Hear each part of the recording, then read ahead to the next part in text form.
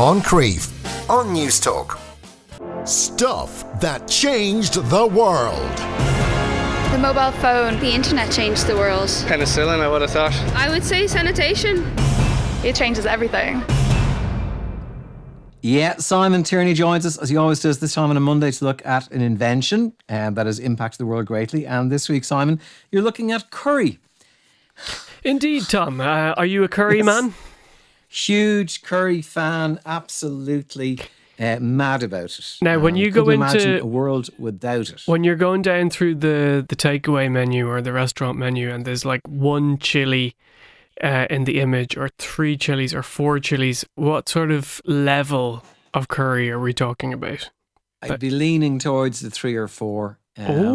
Spicy. Yeah, spicy. But I do find that is a very subjective field, and one restaurant's 3 chilies should be another restaurant's 50 chilies. Completely. Yeah, it's like the size small in one shop is like an extra large in another shop. Yes. Well, do you know what? It's interesting. The curry is a very complicated word. It has many layers of history on it. It's a very colonial word. In many ways, it's an example of cultural reductionism. A lot of Indian people don't like the word. And the reasons for that will become apparent. But first of all, we need to look at how divergent our understanding of this word is in the West compared to its understanding in the subcontinent. So when we talk about a curry, we think of chicken, lamb, vegetable, pork, beef dish, which is very spicy. Generally, that's what we think of as curry. Something that probably has cumin, turmeric, coriander, ginger, these kind of things. That's our understanding of it. But for an Indian person, a curry comes from the Tamil word. Tamil is a region in the southeast of India, and it's the word kahri, K-A-H-R-I, and this really, in the best translation, probably means something like gravy or sauce. Right. So whereas we might say, Tom, let's get an Indian tonight, it's unlikely that an Indian person would say, let's get a gravy tonight. Okay, right. So it has changed down the years, basically. It's gone from one thing in India to a different thing now with us. But that's down to colonialism, really, isn't it? It is, really. I started the item by saying that we associate it with the heat, with the spiciness of it. But people forget that the chili itself is a South American fruit, Central and South American fruit. It was brought to India. That was a colonial influence on their cuisine. So before the Portuguese arrived in the late 15th century, the only spice in Indian food actually came from the black peppercorn. But the Portuguese were the first to colonize India, Goa in particular, on the mid-west coast. Still spoken Portuguese there today, Tom, which is an interesting other story to discuss on another day. But they brought a number of really important things. When they discovered Indian cooking, when they arrived there, when they landed in the 15th century, they realized that the cooking methods were generally to do with stewing. A lot of parts of India didn't use ovens at that time, apart from tandoori, of course.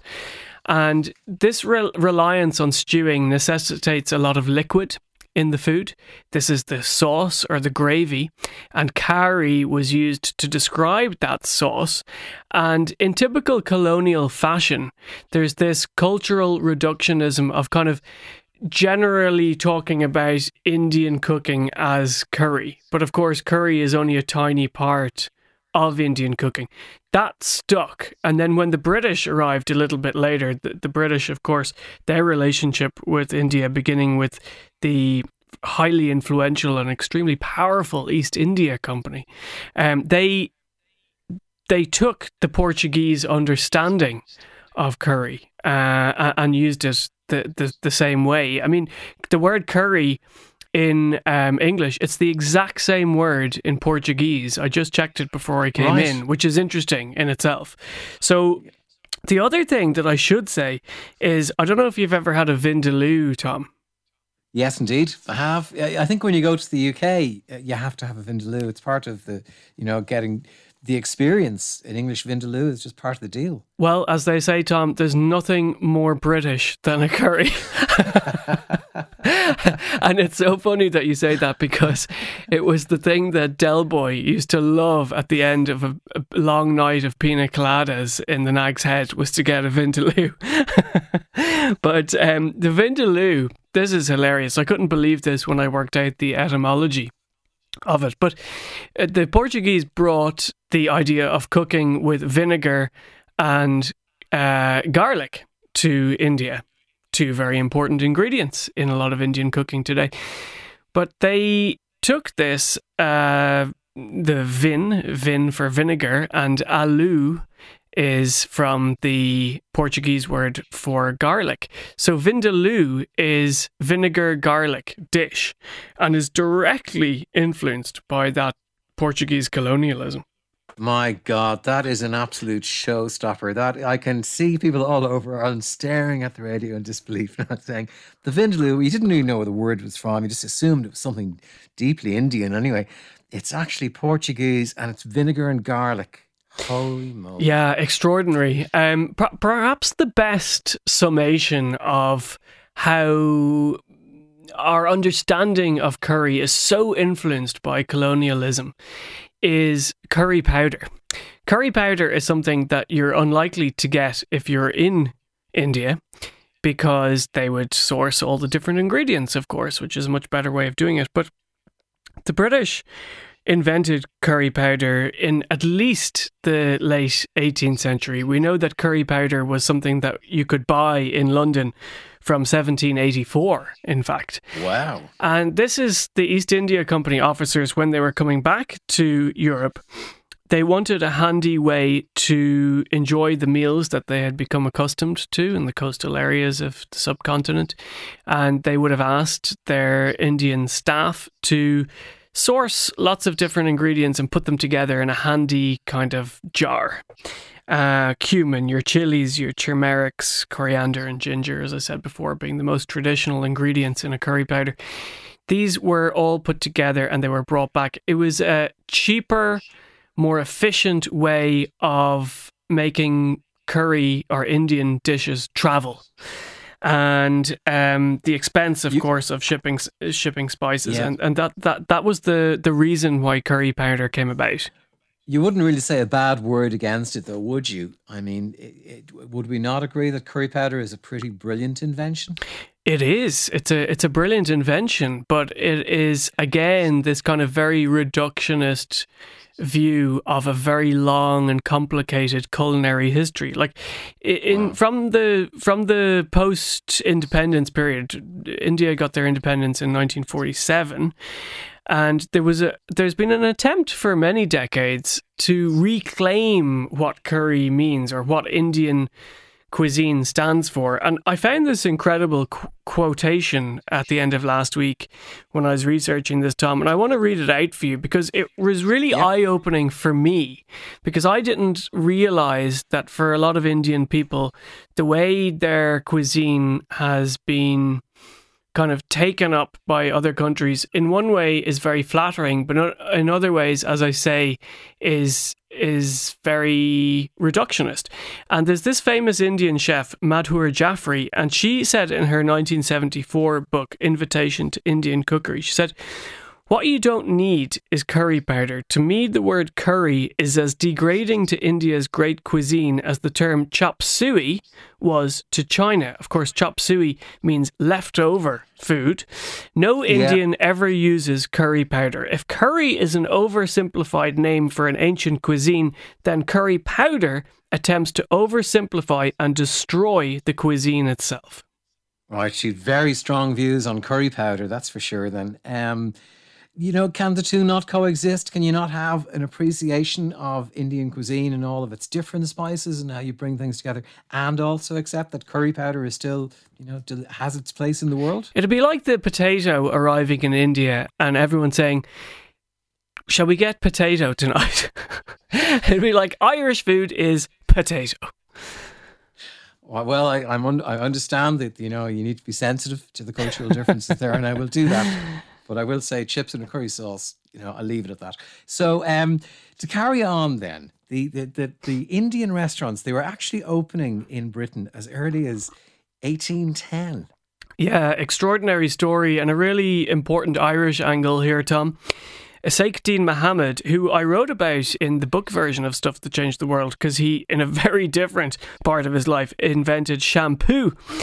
Shampoo is an Indian invention coming from the Hindi champo. But he and his Irish wife, Jane Daly, they opened Britain's first Indian restaurant, the Hindustan Coffee House, in 1810. But they had, the man who opened it, this Saifuddin Muhammad, he had lived with Jane Daly on the South Mall in Cork for 25 years. He originally came over to here, to Cork, to learn English. And then he moved to England to start his shampoo business and his Indian restaurant business. Then, over a century later, 1908, we get Ireland's first Indian restaurant. Where was that? That was on Upper Sackville Street, which is O'Connell Street, of course. It was all going on Sackville Street, wasn't it? Yeah, well, that was very much the cultural heartland of Dublin. And Karim Khan, who was a famous, or at least he was described in his advertisements in the Irish Times as a very famous Indian chef. And he set up this restaurant called the Indian Restaurant and Tea Rooms. You know you're the first restaurant when you call yourself the Indian Restaurant. That was just beside the Gresham Hotel. You've reproduced an ad from 1908 from the Irish Times. God, it looks great. And the waiters served by native waiters in costume. Yeah, it was advertised as I guess this was supposed to be the draw for curious Dubliners, that they would get to see what real Indian people looked like. And you can imagine the theatre of that at the time. Ireland, very sheltered, very unusual to see people with different coloured skin and different customs and traditions. So that's the way it was advertised. Now, before I finish, I did want to mention one thing, because I guarantee you, a lot of the listeners, Tom, when they think of fancy a curry, well, we have a curry tonight. The most popular curry dish in this country is, do you know what it is?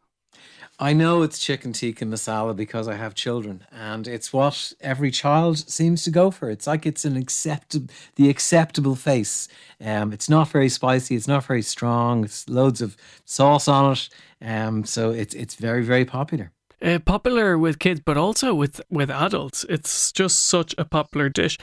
There's two theories as to where it came from. The first theory is that it was invented by an Indian chef in Glasgow in the 1970s. Sorry, I tell a lie, a Bangladeshi chef, I should say, because he wanted to get more customers interested in his food if he made it milder. And of course, chicken tikka masala is made with coconut milk and yogurt and all these things which have a softening impact on the spiciness of a dish. Another theory, which it's hard to know, but is that it comes from butter chicken. Now, I've had butter chicken many times, and in many ways they're almost indistinguishable from each other. They're both have very similar ingredients, so it may be that. Who knows? Fascinating stuff as always, Simon. Thank you very much for that. Always a pleasure talking to you. Moncrief on News Talk.